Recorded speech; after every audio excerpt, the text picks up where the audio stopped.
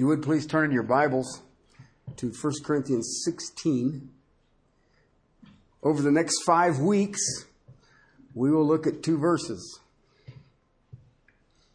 Okay, and I think that once we step into this, you'll see why it's going to take 5 weeks to get through 2 verses.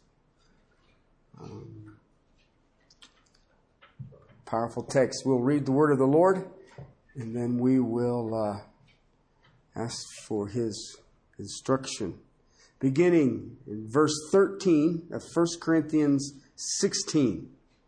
Be on alert, stand firm in the faith, act like men, be strong, and let all that you do be done in love.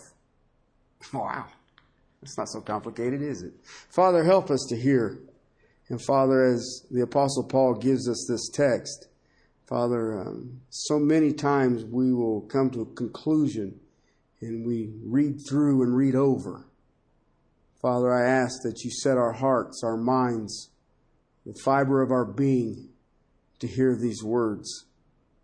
And that, Father, as they were so massive in the day of their penning, Father, may we be encouraged, strengthened, and prepared for an awesome task, an awesome responsibility. And yet, Father, you did not leave us alone, and you are with us even to the end of the age. And that, Father, let us hear and hear with all of our being what is said here. In Christ's name, amen. If you look at chapter 16 of the letter to the Corinthians, it at times seems disjointed, but it's literally just broken into sections. It's very simple to look at, but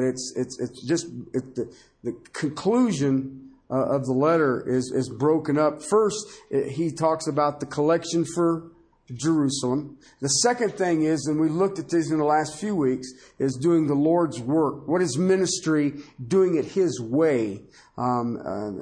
Because we want our ministry abounding. Okay. The third thing you have here in the original text, in the Greek language, is called imperatives. We love these words. These are commands. All right. I would even argue that these may be the most essential of the whole text. And I'm talking all 16 chapters. Okay. Then the fourth part is the conclusion, and he discusses certain people and certain things that are part of the church. Okay? So when you take 16, you can break it into those 4 sections, and it's really simplistic to kind of hang on. But now we're looking at verses 13 and 14, and you would look at it and you'd say, well, that is a very short text. I mean, if you're really honest with the text, even in the original syntax, it's not a long text. But it is seriously loaded. Okay? And I think that you'll see what I mean in the next week. This is a text that I call high impact. Okay? This is a text that I believe that most of us who have read 1 Corinthians, we kind of cruise over and da-da-da-da-da-da-da-da, 5 little things here, and then, okay, no problem. You know, I urge you, brethren, in the household of Stephanus, and, you know, and we just kind of, the important stuff's already been given. Really? These are 5 commands, 5 imperatives that I believe will give you powerful living. All right? And I believe that they must be remembered. And I believe that sometimes we get into, well, I want the gift of prophecy, or, you know, love is the 13th chapter, but you can't, you know, at first the urgency is the resurrection and all the rest of it. And we get these, and I think by the time that we get to this text, we're just kind of in some kind of automatic mode, and we miss these. And it came to me as I was kind of bringing this all together. How important is this? And think about this. Of all the churches in the New Testament that Paul wrote, okay, now think about it for a second. None is in more trouble than the church in Corinth. Okay? There is no church in the New Testament as sinful as the church in Corinth.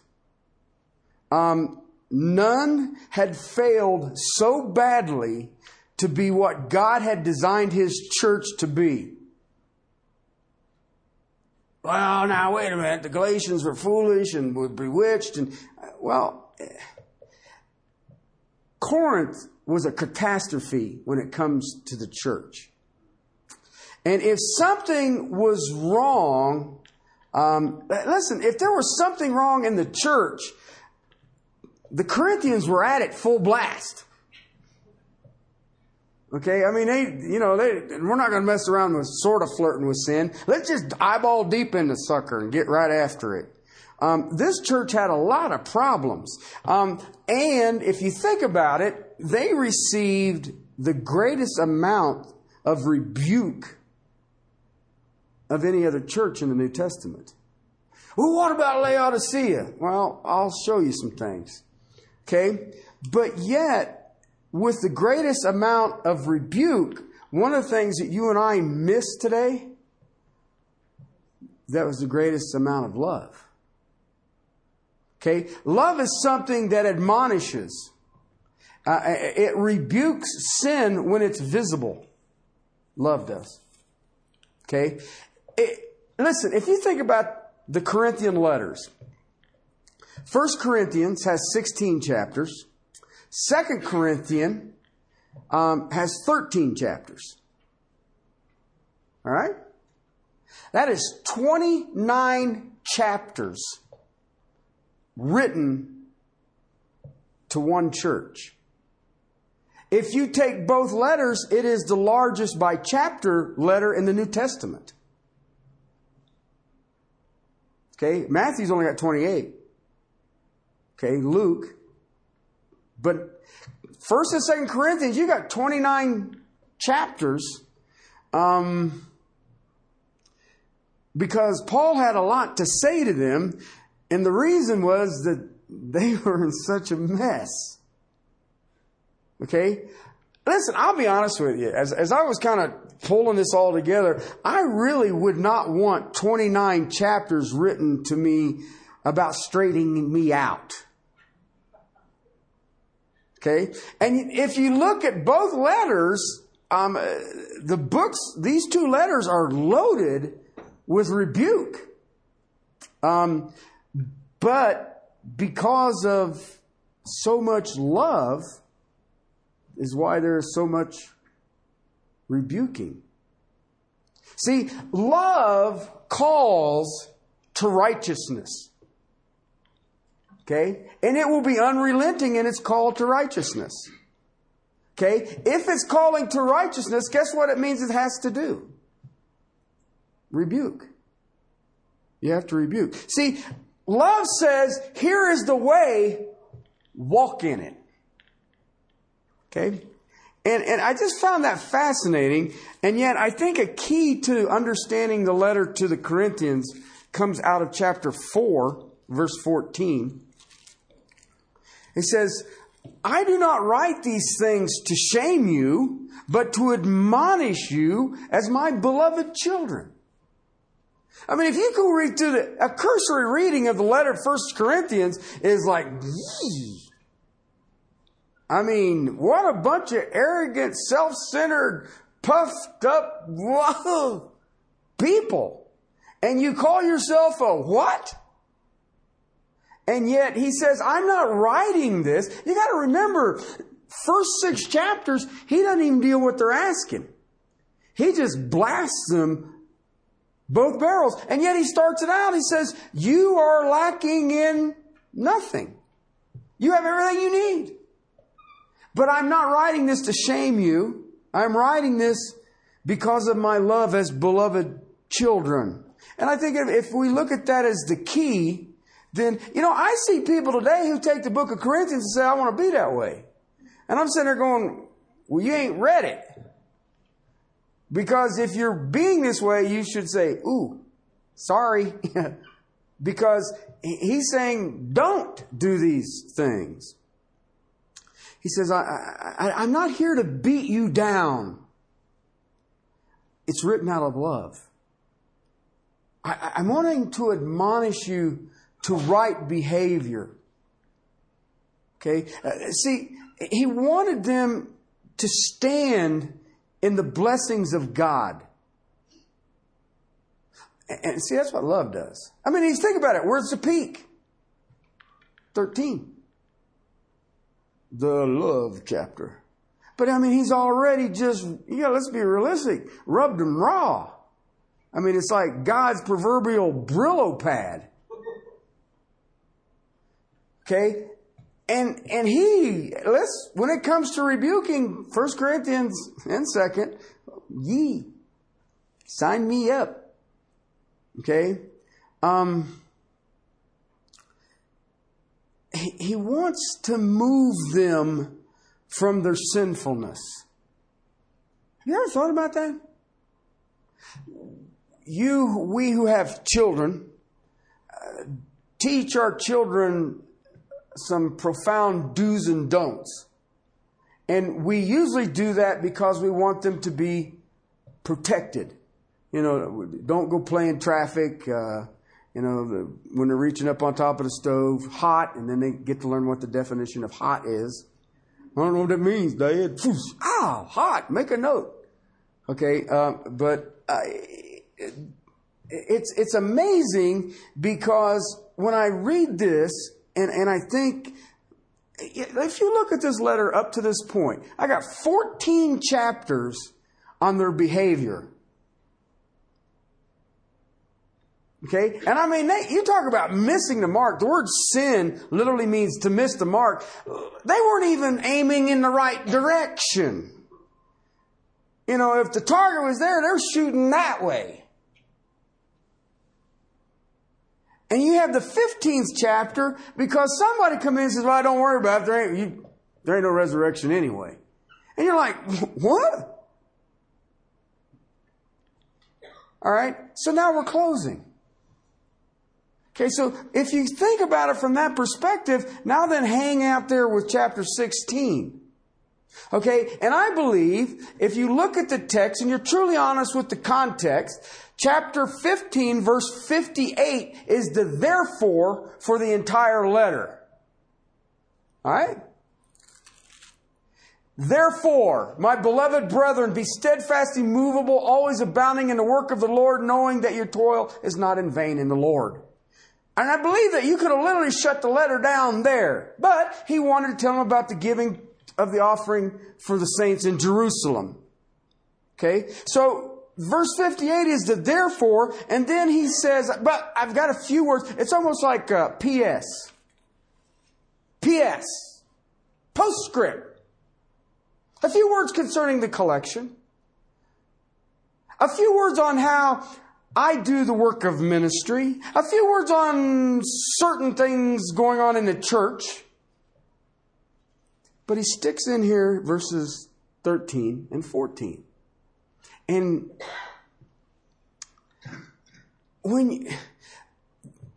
I think the thing that hit me in these two verses, I have been reading the letter 1 Corinthians for almost 9 years every day. Okay? And I just sit down and read it. I mean, it wasn't, what does the exegete of the text or anything. I just reading it. It's a letter. Okay? And I've gotten kind of used to it after 9 years every day. You kind of, I kind of know what they're saying here. All right? But I think that you and I would really benefit if we would do this more often, because you get into the repetitiveness and you start dropping things that clutter your way, like this is chapter 11 or this is chapter 14, because you're starting to read it as it was originally written, and it was originally written as a letter. Okay, and so you back away from it, and I have now looked at it as this is a man who had an overwhelming passion and love for this group of people, and was a little ticked off that they had kind of wandered off the reservation. But he wanted them to stand in the blessings that are in Christ Jesus. And he says, you need to get your blinders off and get your fingers out of your eyeballs. Whatever your problem is, you need to go out and bury your egos somewhere in a deep ditch and understand what you're doing here. And what is amazing is you go cruising through this text, and all of a sudden here in 13 and 14, you get blasted by 5 commands. Listen, what I mean is, they say, well, in the original language, these are imperatives. Do you know what that means? These are non-optional.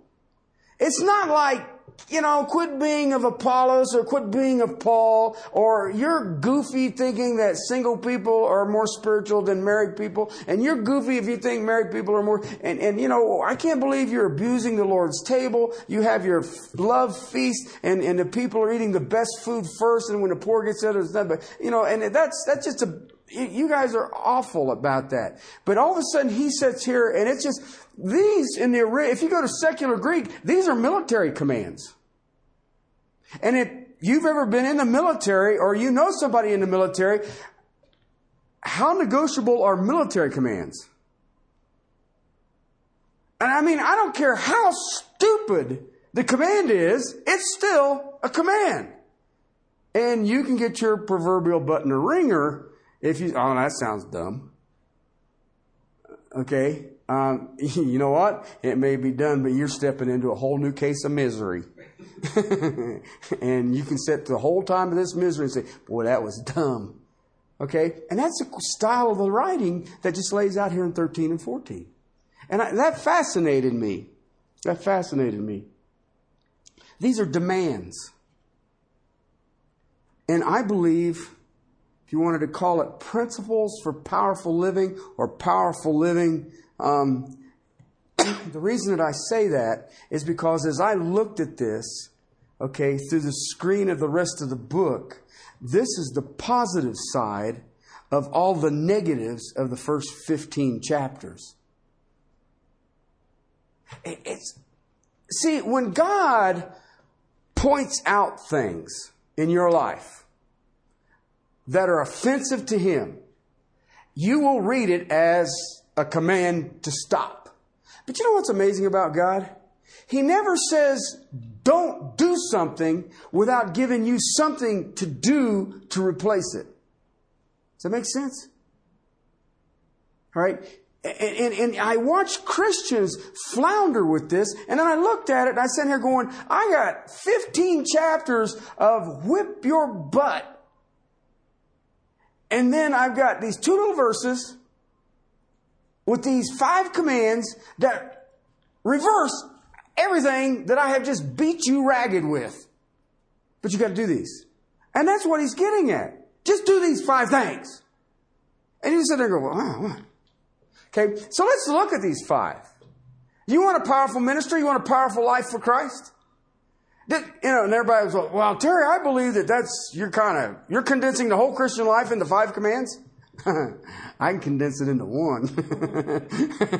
So you don't have to worry about it. I can make it so simple that you sit there and go, well, that just doesn't seem right. Because we like to complicate things, don't we? All right? And yet, the Christian life, he says, you can't handle it if I complicate it. So I'm going to keep it simple. 5 things. First one on your list. What does he say? Be on the alert. The world needs more alerts. Okay? No, be on the alert. You know what's amazing about this word? It's gregata. Okay, it's a word we get Gregory from. And you know what it means? Watch. Be watchful.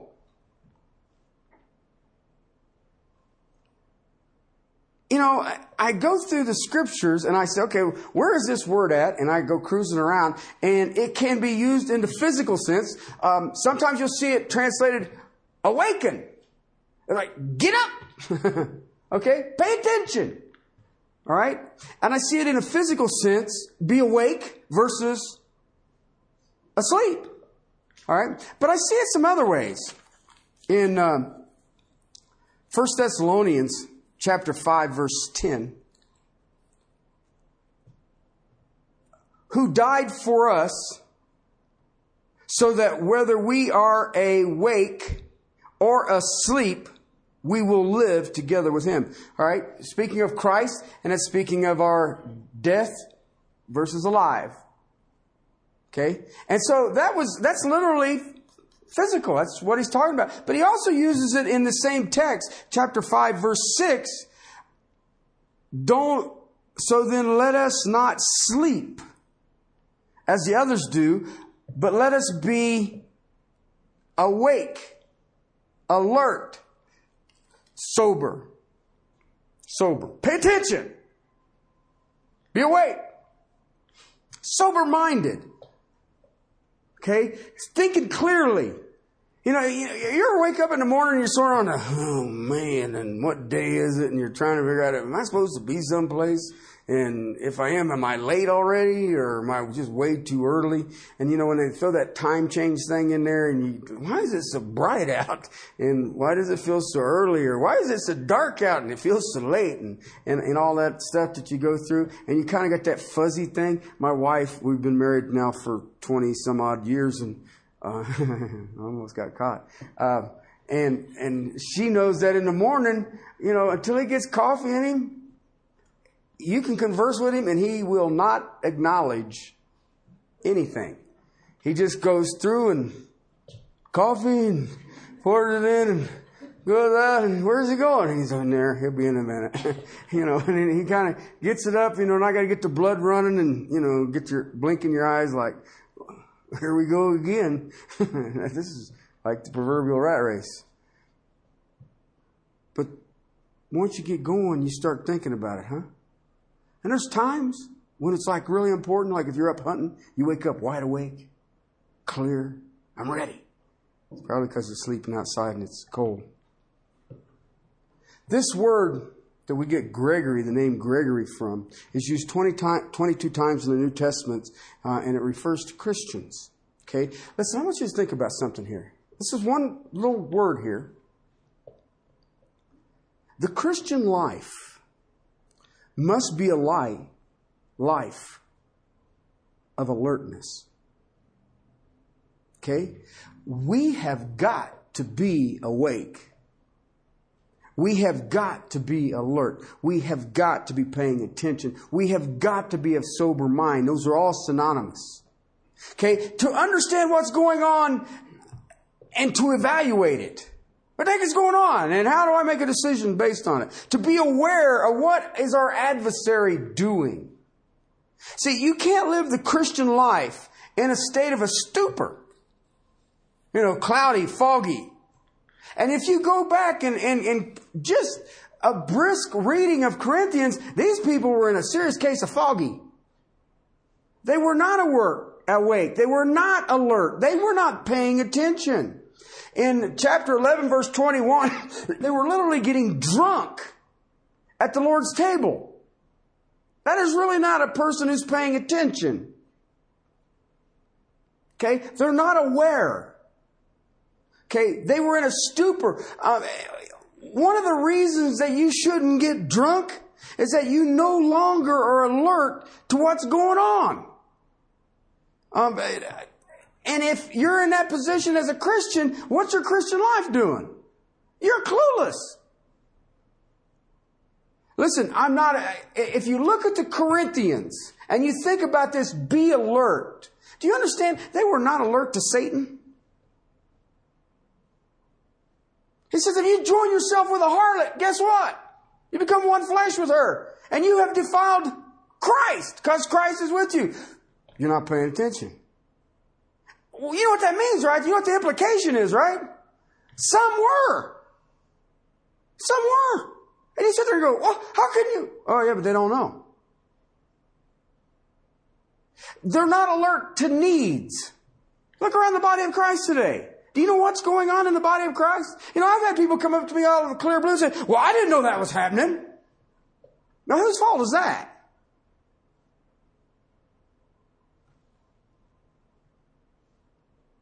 Perhaps you're not alert. Not alert. I mean, the Corinthians were not alert to anything. I mean, they were walking around. You know what? And a good reason not to take anything that's going to bring you under its power to blind you from being alert. I don't care what it is. So, part of it in the Corinthian church was definitely a physical drunkenness. Okay? They were in a physical stupor. But I don't believe that that's Paul's major point here. I believe that they were in a spiritual stupor. Okay? They were not alert. They were not awake. They were not paying attention. They did not have their faculties all operating. And yet it says when it comes to spiritual gifts, what were they lacking in? Nothing. Okay? Let me tell you something. They were not alert, and that is a deadly situation for a Christian. As you talk to various Christians, as you talk to various churches where the Bible is not lifted up and taught and exalted, you will find that there will be a lack of understanding. And there'll be a lack of understanding on the basis of basic spiritual principles. And you will find a congregation or an individual or a situation where their life is a stupor. They never really do know what's going on. Anybody run into Christians like that? You can give them a simple truth, and it's like, wow! And you sit there and go, wait a minute, that's simple. I believe that this is alive and well in the church today because most people look at the letter to the Corinthians and think what? Well, that text there teaches about spiritual gifts. Really? No, it doesn't. It doesn't at all. It is a letter of rebuke. I want you to think about it. So you got these 5, and I'm looking at alert. Be alert. Okay? But I want you to go backwards, and I want you to think about something on how he just absolutely blasts this. Go to chapter 5, verse 6. Okay? I want you to be alert, he says. Be alert. Be awake. Be sober. What does he say in verse 6? Your boasting is not good. Do you not know? Get it? Look at verse 12.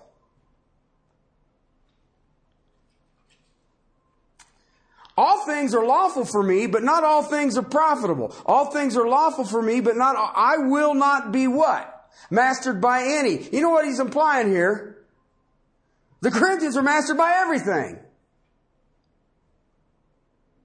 Everything was leading them. Why? Because you don't know. Look at chapter 6, verse 2. Do you not know? Does any one of you? Look at verse 12 of chapter 5. Do you not judge those who are within the church? Why are you taken outside of the church? You should. No, you are going to judge angels. You know what he's telling them? Same thing we said about the church today. You don't know. You don't know. And I don't know why you don't know. Chapter 6, verse 3. Do you not know? Verse 4. Do you appoint them as judges who are of no account in the church? Why? You don't even know what the courts are for. Do you not know that you will judge? Verse 9. Do you not know that the unrighteous will not inherit the kingdom of God? Do not be deceived. Neither fornicators, nor idolaters, nor adulterers, effeminate, nor homosexuals, nor thieves, nor the covetous, nor the drunkards, nor the revelers, nor the swindlers will inherit the kingdom of God. Now let me ask you a stupid question. Why wouldn't you know that?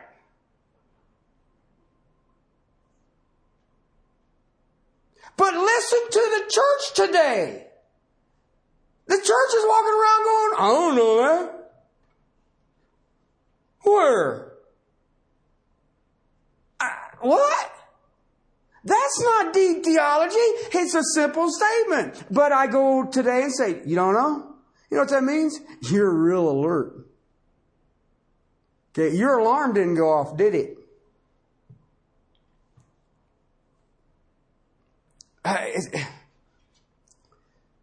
Look at verse 15, chapter 6. What does he say? Do you not know your bodies are the members of Christ? Shall I then take the members of Christ and make them members of a prostitute? Now you know what that means, right? Somebody did it. And he says, you don't know? Verse 16.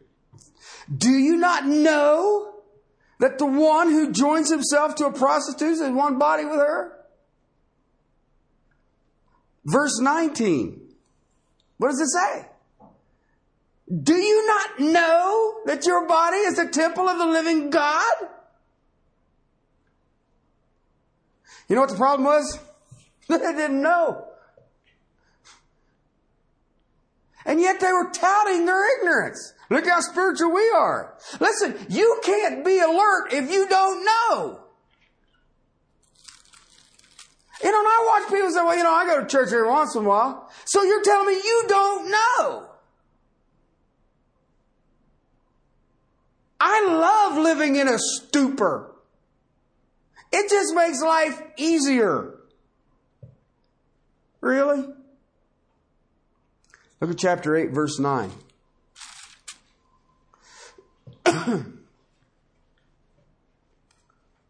Take care that this liberty of yours does not somehow become a stumbling block to the weak.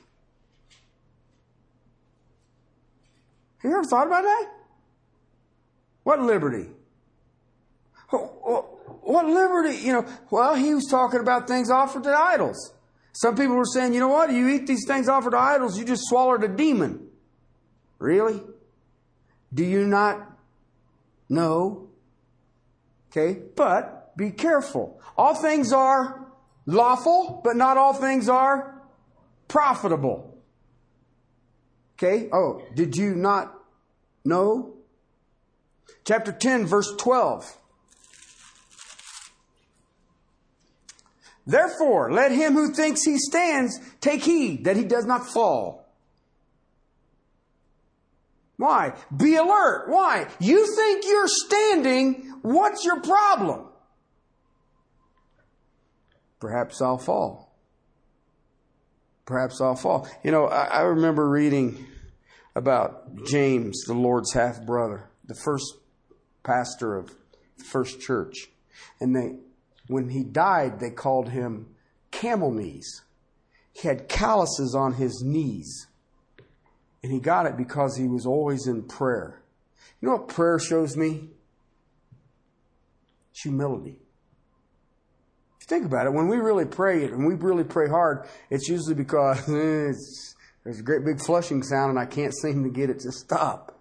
Right? I mean, when you run out of your own resources, your own abilities, you have a tendency to be fervent in your prayer. But if you're truly honest with yourself, you want to see fervent prayer, then guess what? Be humble. I tell people, I said, you know what? You are either humble or going to be humbled. And that's what prayer is. You know, and yet I watch people, do you take heed? Are you alert? Are you paying attention? 12:1. Let me show you 12:1. We always think about this. Concerning spiritual gifts. Amen, brother. What does he say? I do not want you to be unaware. You know what the implication is? They were unaware. You know what that means? They got their alerts are gone. They're clueless. They're in a stupor. And you know what? If you look at this church, 29 chapters rebuking these people, and what you have to say is they got a mess, and not only are they in a stupor, they haven't even begun to blink. I can almost summarize this book in chapter 6, verse 12. All things are lawful for me, but not all things are profitable. All things are lawful to me, but I will not be what? I will not be mastered by anything. Okay? If you look at the Corinthians, guess what? They were under the power of everything. They weren't alert. They weren't paying attention. Okay? They had bought into every phony human philosophy that man could throw down the pike. Look at the church today. What is it? It's human philosophy. It's all it is. You know what? I remember a great pastor told me a couple of years ago, he says, the church is trying things right now that haven't even had time to fail in the secular world. And you're sitting there going, well, there's an interesting idea. Why would the church be affected by a recession? Do you ever think about that? Every day we have an ongoing global ministry, and I hear these people that we're working with, their money's all drying up. And I keep thinking, why? Why would the church be affected by man's recession? I can tell you why. Did you not know that where you lay up your treasure is where your heart is? Oh, you did? And you did it anyway. They were victims because they were not paying attention. You know what? I asked myself, did they have resources for this? Sure they did. You are lacking in nothing, the Apostle Paul says early, but in chapter 15, verse 34, he says it this way. Become sober-minded as you ought and stop sinning, as some who have no knowledge of God. I speak this to your shame. Now remember, he says, I don't want to shame you. He says, but I want you to understand this. Be sober-minded. What does that mean? Get out of the stupor. Be alert. Pay attention. Why? Because you need to quit acting like those who don't know God. Why? You know God. You are the church in Corinth. See, he's calling them to be awake. Pay attention. Believers are to be alert. You'll never live the Christian life in victory by running around ignorant.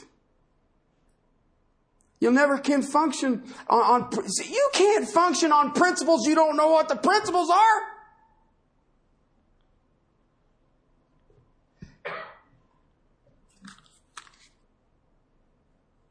And I don't know Christian is in a lot of trouble.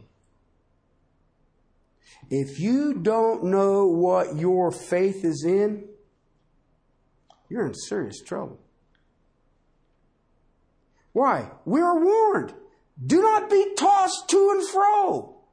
I listen to stuff that is out there in pastorate settings where pastors are, and I say, oh my God. I remember preaching a message out of Acts on where the Apostle Paul said goodbye to the Ephesian elders, and he made this statement, the blood of innocent man is not on my hands. I have not forsaken the full counsel of God. And I said, we have got to get back to reading the text and explaining the text, then reading the text and explaining the text. And I had pastors in big churches here in Colorado come up to me and say, well, you're wrong. We share the gospel through ballet. Well, how does that work? And I am grateful that ain't how God said to do it, because I hate ballet and I'd have never gotten saved. That is the craziest thing I ever heard. Well, it's more than just preaching. Really. Paul said through the foolishness of preaching. I don't understand. Well, you know, you've got to move out. You've got to be more of a communicator than a preacher. Really? Excuse me? And I listen to that stuff and I say, you guys are clueless. Now, I don't say that. But in my mind, I'm going, oh, man. We got a whole world full of who. Listen, I have seen so many churches and Christians and pastors who forfeit the joy of being in the will of God, the joy of seeing how God blesses you when you are in His will. And the reason is they don't know His will.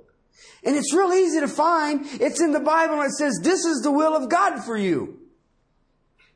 I never really had any problem finding it. You can take the average concordance and find it all over the place. This is the will of God for you. Oh, there you go. And I don't understand why there seems to be a problem with that. And yet I watch people who go through these lives absolutely beaten down, tossed to and fro, going from one experience to another emotional high, to an emotional low, and they get run over by everything that comes down the pike. And the reason is they're in a stupor. They have no clue. New Testament says a lot about what we are to watch out for. And to watch for. Be awake. Watch for this. I've got 6 easy ones for you. All right? 1. Watch out for Satan. Okay? 1 Peter 5:8. He is like a what? Roaring lion, looking for someone to devour. Listen, brothers and sisters.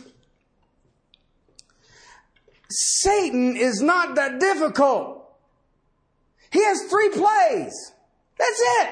If you played on a football team and your opponent ran 3 plays, that's all they had.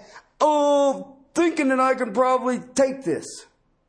Lust of the eyes, lust of the flesh, pride of life. Or it could be the pride of life, lust of the eyes, or lust of the flesh. Or it could be lust of the heart, lust... That is it. All you have to do is stop and look at it. God's will for you is what? Be sanctified. If this thing is appealing to my eyes, it is appealing to my pride, it is appealing to my flesh, I'm betting that it won't sanctify me. Okay? That ain't hard. You do not have, well, the Greek lexicon says, there ain't nothing Greek about it. That's common sense. If you look at something and it stirs you, shut it. Well, you know how much pornography there is on the website? Oh, and they've got the screen tied to your head? Shut the thing off. It would be the off button. If that don't work, you can do like I reset my computer, just unplug it and plug it back in. Look, reset. All the things were lost. So? The reason that this frustrates me is the simplicity is this. Be alert. Do you really? He's looking for someone to devour. He is a roaring lion. You know what's amazing about lions? They don't roar until they got something. All right? And it means if he's a roaring lion, he's easy. We catch so easy. Why? It's lust of the eyes, lust of the flesh, pride of life. Okay? 3 plays. There's 3 traps out there for you and me. Just 3. Be alert. Second thing. Watch for temptation. I know that seems odd. Yeah, whatever. Anyway, Mark 14, verse 38 says this.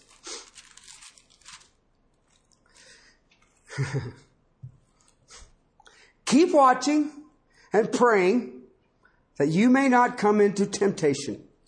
Spirit is willing, flesh is weak. What are the 3 plays that Satan uses against you? Lust of the eyes, lust of the Spirit is willing, but the flesh is weak. And he says, you know what? Keep watching. You know what that implies, right? All right? Listen, you know the simplicity of keeping watching and praying is? It's just this simple. Okay? What do you expose yourself to? That's all it is. I mean, you can hear it, or you can see it, or you can smell it, you can taste it. You keep overexposing yourself to it, guess what? You'll act just like it. Third thing. Watch for apathy and indifference. Okay? Apathy and indifference. Revelation chapter 3 speaks of a church of Sardis. And Jesus says, you have a name, but you are dead. Church of Sardis. And he says, watch and strengthen that which remains. You know what happened to Church of Sardis? Felt like they had arrived. They didn't have to do anything. Got it all done. I read my Bible. I read it from cover to cover. I even memorized the maps. Let's go, Jesus. I see Christians today who fall into apathy and indifference. Listen, you had a whole church of Sardis and it just floated off.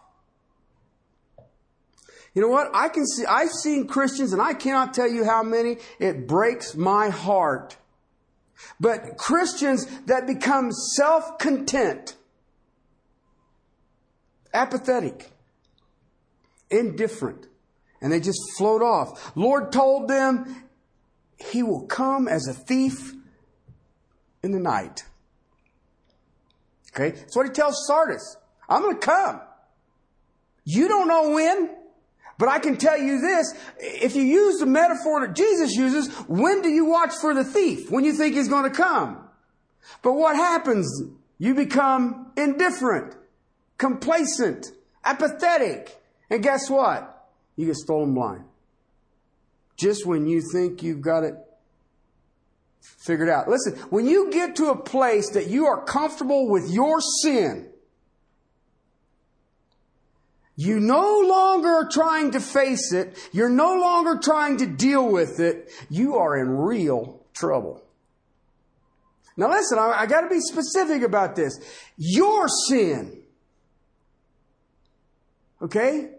Because your sin, you know. And when you become complacent with it and you decide that I'm not fighting it or I'm not even going to face it, guess what? You're dead meat. You'll start hearing lions roar. And then figure out that it is your butt in his mouth. Anyway, fourth thing.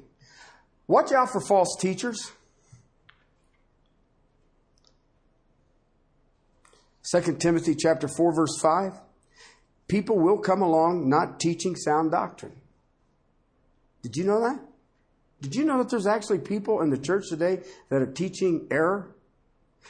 Did you know that there are pastors that are teaching error? It'll even get to the point Paul told Timothy where men will turn their ears from truth and will not want to hear sound doctrine. I wonder when that time's coming. They will heap to themselves teachers that tickle their ears, and their people want it so. I wonder when that's coming. See, you be aware and watch for false teachers, false doctrine. Why? I will keep my mind alert. I'll keep my mind alert. The other thing you need to do when you're watching? Prayer. Prayer. 1 Peter chapter 4, verse 7. Ephesians chapter 6, verse 18. Okay? Listen, I love you guys. I'm going to be as generous and as gentle as I can be right now. So, duck. Okay? That's the warning. All right? You can't pray without knowing what's going on. Okay? Here's the illustration I think of. Lord, I'm praying for world peace. Excuse me? Is it working? Okay. Well, I'm praying for the missionaries where? What if they're a bunch of false teachers? Oh. Okay. You've got to know what's going on if you're going to pray. You're not going to believe this, but God wants you and I to pray about specific issues. Specifically, right on the button. He doesn't want generality. He doesn't, this great big, Lord, may your gospel go forth. That ain't what he prays for. Why? Because you know what? He doesn't share His glory. You pray specifically, guess what? He shows you what He does and who gets the glory. If I get into generality, I can say, oh, you know what? We made like $2 million last year. I put $1 million in the tracts and His gospel went forward. No. That ain't the way it works. You pray specific. You can't pray if you don't know what's going on. You know, one of the things, you want to be humbled? Go through and look at all of Paul's prayers. Okay? You know what's amazing about Paul's prayers? You will not find him praying for anything temporal.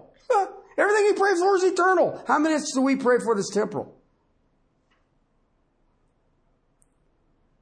Okay? Sixth thing. Watch for the Lord's return. Watch for the Lord's return. Matthew chapter 24, verse 42. Matthew 25, verse 13. You know not the day nor the hour. Watch. Watch. See, we need to have lives that are paying attention, that are alert. Watch our lives. Listen, do you realize you only have so much time to do what the Lord would have you to do? Now, I want you to think about what I just give you. It's a partial list. There's some others, but I want you to think about this. Okay, the Corinthians were not alert. They were in a stupor. Listen, let's think about what I just went through. They were victimized by Satan. They weren't watching for a roaring lion. They were victimized by temptation. They were victimized by apathy and indifference. They were victimized by false teachers. They were victimized for prayerlessness. And they were definitely not ready for the Lord's return. Let me ask you a question. If you knew that Jesus Christ is coming back this Friday, okay, He's coming back this Friday to redeem all the saints, would your life change? Would you do things different? This week, I better start praying more because He's coming back and, I'm going to be ashamed. You know what it says? You have been victimized by temptation, indifference, false teachers, and prayerlessness. And Satan. Because if you're really on it, guess what? It doesn't matter when he shows up. Whether it's this Friday or 2,000 more years from this Friday. Or if it's this afternoon, my life will stand before Him because I will hear, well done, true and faithful servant.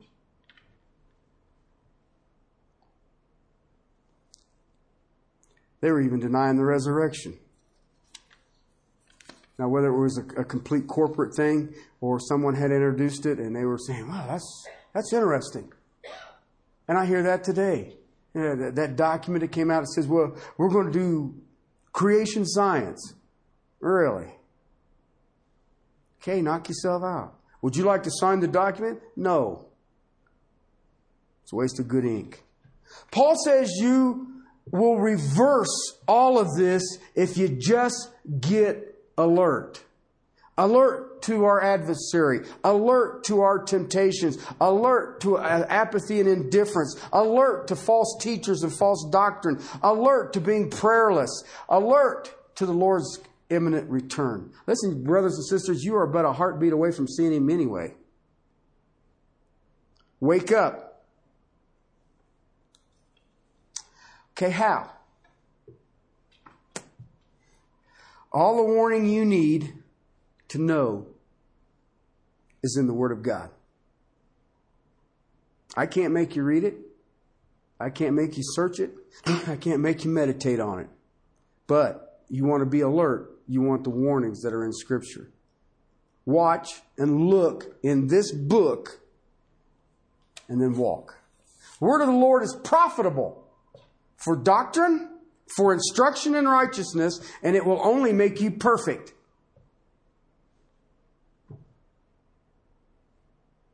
That's what Paul told Timothy. The psalmist put it this way: it will only perfect your soul. That's all. What else out there is going to do that? Nothing. See, just getting the Word is your wisdom, and with that wisdom, you will watch. Father, thank you for your Word. Father, thank you for my brother Paul. who laid down such phenomenal stuff in such simplistic manner through your power and your purposes. Father, may we who are called by your name bow before this in such a way that we just rest and rejoice.